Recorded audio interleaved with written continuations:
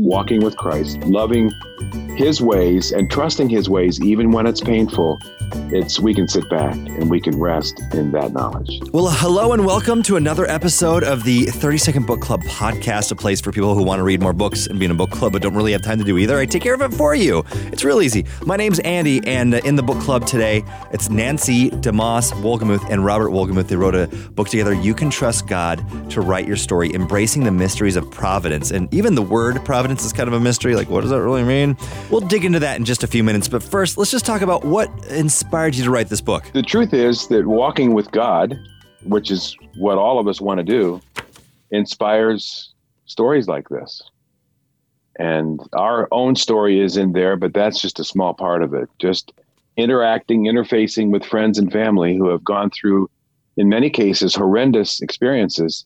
And at the end of the day, looked up and said, Lord, we trust you with this story. We don't like it. It's painful. It's hurtful. But we trust you to write this story. And that was really the inspiration of it. I mean, we've lived in these waters all our lives, as you have as a believer. And so that's really what inspired it. Watching the Lord just supernaturally intervene in our lives and write a script for our lives that we never could have written for ourselves. And sometimes those twists and turns, you're just puzzled or you're saddened. Robert lost a wife after 45 years of marriage to ovarian cancer. So you have the times of tears. That's not the script you would want to write for your own life. I had never married till I was 57, and that was a sweet season, but not the script most people would want for their lives. And as we have looked back on the development of our own stories and then how God brought us together in marriage, we stand in amazement how God turns the unexpected, the undesired at times into something that is of beauty and great worth. So our own experience, our own story, our own journey is part of what I have to say. God is writing a story in everybody's life. And if we will embrace his providence, even when it's mysterious, there is joy at the end of that story. That's right. Well, and you talk about, in your title, you talk about the mysteries of providence. Part of that mystery, and you mentioned this in the book, is it's not really a word that's used a lot now. So maybe we start there. Define providence. Providence. Yeah, that's a kind of an old-fashioned word, but I think we need to bring it back into vogue because it is one of the greatest treasures that we have as children of God. And the word actually comes from two Latin words, pro, before, and videns, video, to see. And it's how God sees before anything even happens in our lives. He sees ahead. He orchestrates those details and those circumstances before we have any idea they're coming. And not only does he see it and orchestrate it, but he goes before us to make provision, God's providential provision for what we're going to need when we get there. And so he's thought this all through. He's planned it all beautifully. We live just in this tiny moment of here and now, which could be very painful, but God's been there. He's already there, and he's already made provision for the grace and whatever else we need to not only survive in that part of the story, but even to thrive. When we've had the privilege of signing books, Andy, we sign our names, and then we write the text, Romans chapter 11, verses 33 to 36. So if you or your listeners would look that up, Romans 11, 33 to 36. It's unbelievable. It summarizes what Nancy just said. Oh, how great are the riches of God, his wisdom and knowledge, how impossible it is for us to understand his decisions and his ways. And it goes on to talk about his ways are good. And that's really the foundation on which we stood as we wrote this book together. Well, and so I do an afternoon show. It's a music station. It's a Christian station. And I can't tell you how many, it's a daily basis. I have men and women calling me up saying, Andy, I need prayer. My marriage is falling apart. And it breaks my heart. And sometimes I feel it's hard for me to pray, and pray with them and say, okay, well, God, we know you're going to use this. We know that this is happening for a reason. And so, you have a whole section in your book called, you can trust God to write your story when your marriage is in trouble. So what would you say to someone who is in that journey right now? we've walked with a lot of people in that journey, and the other ones represented in this book. And marriage and family, that's probably where it's as painful as can possibly be. And let me just, in a nutshell here, two stories we're in the middle of currently with other people. One is with a marriage, a friend of ours whose husband has had huge substance abuse issues throughout the course of their marriage. And she has waited on God to write her story in the midst of some very difficult seasons. Now, that doesn't mean she hasn't done anything or taken any steps, but in the end, she has had to wait on the Lord to do what she could not do. And in the course of time, God has turned the heart of her husband, all the while shaping her own heart. That's right. And sanctifying her. And then if I could just add the family, children is the other thing, not just marriage, but children. And a precious friend of ours we're walking through right now with a prodigal child who is in a far place and making foolish, dangerous decisions. And that mom texted me this morning just in desperation and saying, what can we do? And we're saying to her, there may not be anything you can do at this moment, but wait on the Lord and not only to write your story, but to write the story of this child that you love so dearly. So that's a story that's being written. She can't see the outcome. Those precious parents, we were on a Zoom call with them and some other of the siblings this past week, and it's the mysteries of God's providence. Why does this happen? How does this happen? What can they do? Those are hard questions, and maybe questions that don't have answers right now. But in the midst of it all, they can know that God is faithful, God is good, and God is writing a story not only for their lives, but also in the lives of the ones that they love. Yeah, that's so true. In fact, just as an encouragement to you and to your listeners, not a single chapter in this book ends with, and they lived happily ever after. Right. So many of the stories are unfinished from our temporal perspective. They're still being written. And so we interviewed people, we listened carefully to their stories, and many of those conversations ended with, and I still don't know what to do, but I'm still trusting the Lord to write this story. So it's a process book, right? It isn't just giving answers, coming up with a conclusion, and tying a bow. It's we're in the middle of this. We see through a glass darkly. 1 Corinthians 13. So it's helping people embrace the mysteries, and I don't like that word. I'd rather have concrete than mysteries, but mysteries is what it is.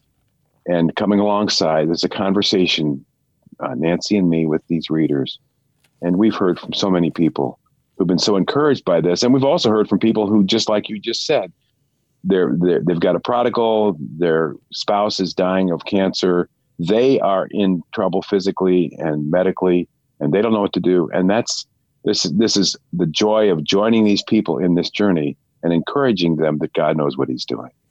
And part of the hope is that even when your eyes are filled with tears in the here and now, and there's the inexplicable, undesired mysteries of God's providence, the hope is that in the end, all will be happily ever after, that the best is yet to come. That's right. And, when you're in the middle of trauma and trials, and we're walking with a dear friend who's been through years of sexual abuse and a horrific story in the here and now, but the promise, the hope is that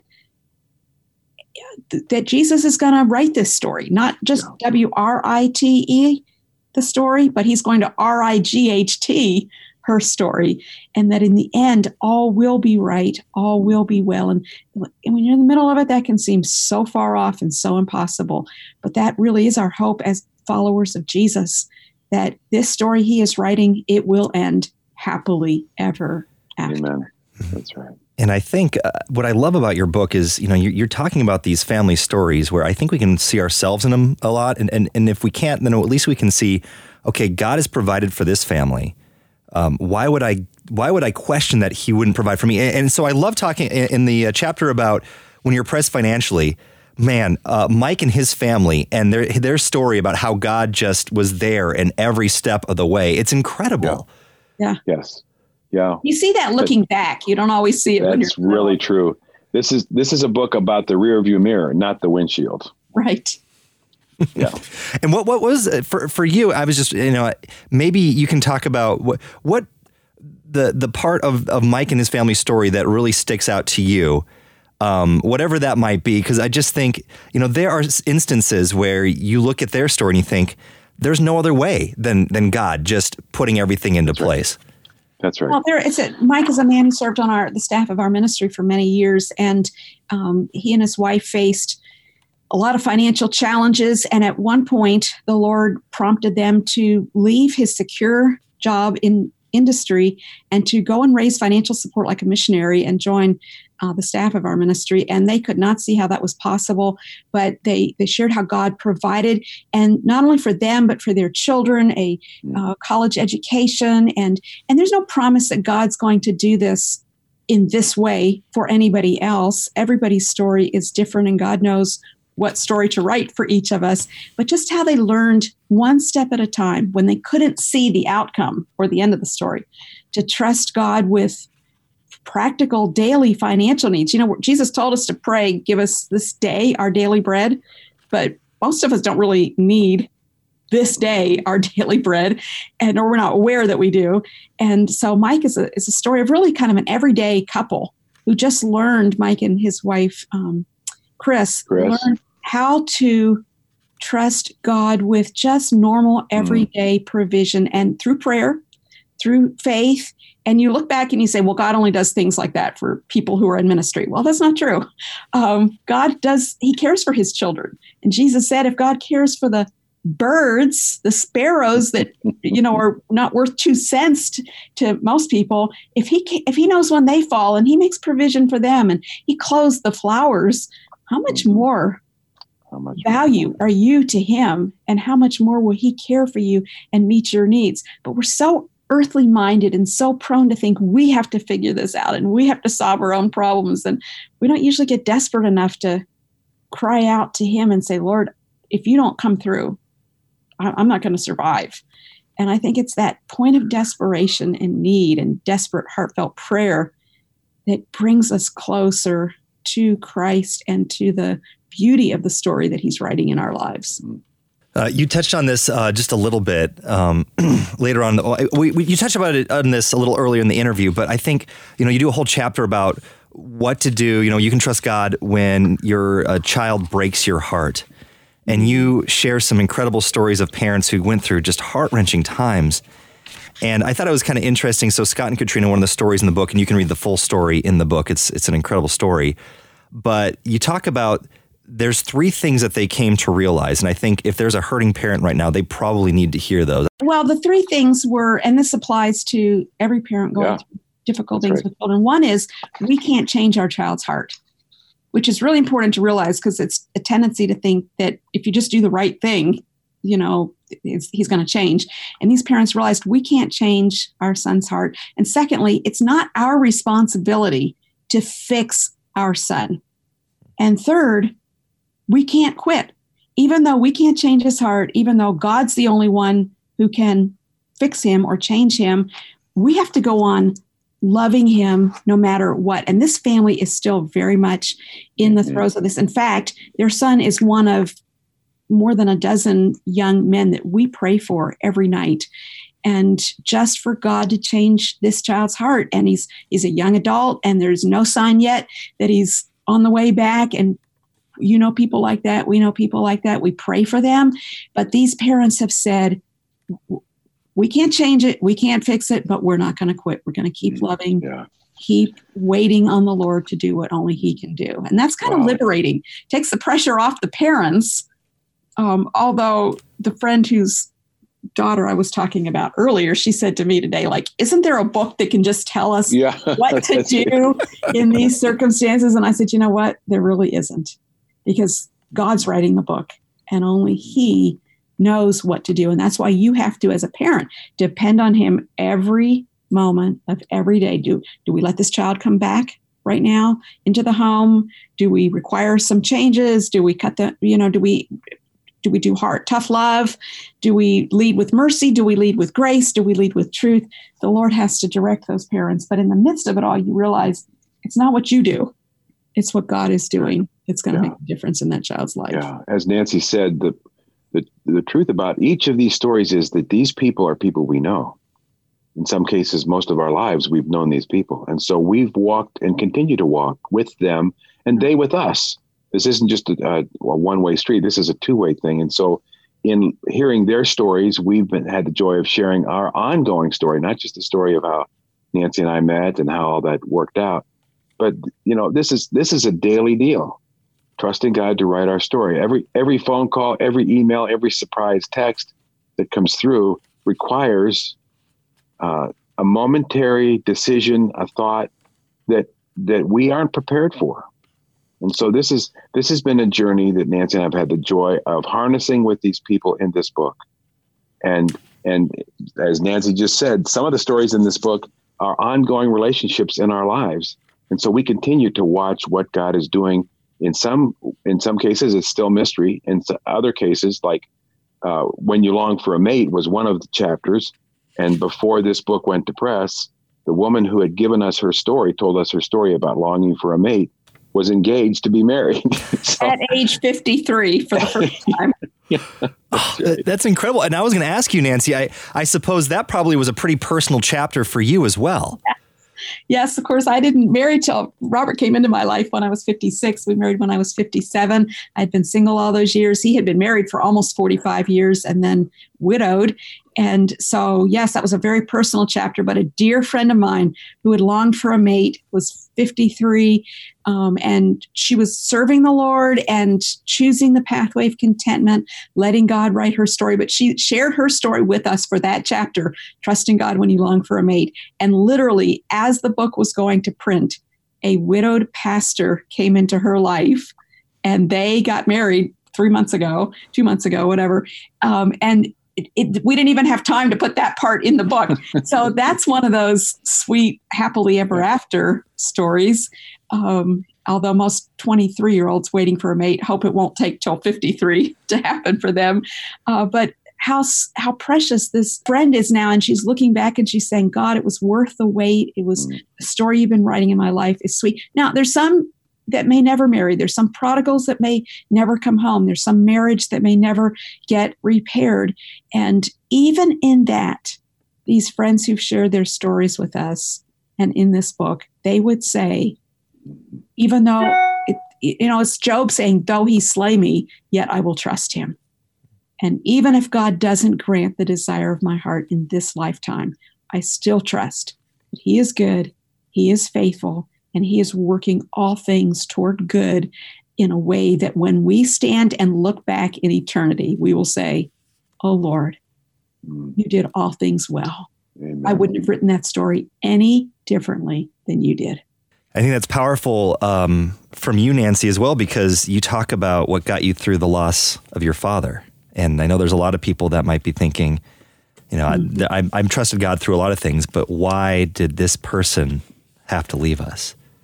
Yeah, and there are a lot of those why questions that just don't have answers. On the weekend of my 21st birthday, I'm the oldest of 7 children, and the age range at that time was 8 to 21. My mother was 40 years old, and my dad, at the age of 53, dropped dead of a heart attack. And no warning, he had just had a complete physical. As far as the doctor knew, he was in good condition, and he was gone in a moment. And gone from our sight, but present with the Lord. And I've been through, that was the first of a long string of unexplainable losses. And my dad was a man who loved Christ with all his heart, served the Lord, was a faithful witness for Christ, and kind of in the prime of his life. It wasn't long after that I had a 22-year-old brother who was killed in a car accident, junior at Liberty University and preparing for a life of ministry. And you say, what's with this? How can this be? How can this be part of a good story that a good God is writing? Well, in the moment, and maybe for all of our earthly lives, we don't know the answer to the why, but we know the who. We know the Father who loves us and who is good and is working all things to fulfill and accomplish his good pleasure. And we just trust when we cannot see and believe that in the end, there are reasons for his purposes, his kingdom purposes. And all we can do is say, Lord, I can't see this. I don't get it. I wouldn't have written it this way if you'd let me write the story. But we're not the ones writing the story. He is writing the story. And he's the only one who can write the story. And so we say, Lord, I trust you when I can't understand. And when my eyes, as I've said, when my eyes are filled with tears and we're grieving. Last night I got the news of a dear friend whose husband just died from a rare neurological disease that involved early onset Alzheimer's. He's in his 50s. They have battled this for probably a decade. And he's now with the Lord, but it has been a long, hard journey for this couple and their children.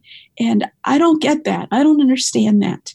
But this woman wrote to me last night within 24 hours of losing her husband. And she's just saying, God is faithful. God is good. And all I want is for him to be glorified through this. She's not super spiritual. She's just got a great God who has proven himself. She has a track record with God. And she knows that he can be trusted even when she is, deeply, deeply grieving. All right. One last question. And I'm not going to assume that Robert wrote this part, but as a Vikings fan, I love the sports analogy of why we can trust God at the end because, of course, the Vikings were in the playoffs, and as usual, they broke my heart. And in that chapter, I think the thing Andy's referring to there, you're talking about how normally when you're watching a game, you'd be on the edge of your seat and biting your nails and holding your breath. Right. This is more like TiVoing a game and begging your friends not to tell you what happened. And then finding out that your team won and then sitting back and watching that game, you see it completely differently because you know the outcome. Yeah, that's what that's about. And that's what we know. Walking with Christ, loving his ways and trusting his ways, even when it's painful, we can sit back and we can rest in that knowledge. That's the truth. If you're seeking a closer relationship with Jesus this year, I think one of the biggest steps is to understanding the Holy Spirit a little bit better. And for me, I don't know, maybe you had the same upbringing. Didn't really talk about it a lot at church. It was just kind of one of those things of, oh yeah, Holy Spirit's there. Well, Sam Hunter has done a deep dive about the Holy Spirit in his book called The Missing Link. And so if you really want to figure out, okay, Holy Spirit, what do I do? How do I have more of it? All that stuff. That's going to come up next week in the 30-Second Book Club podcast.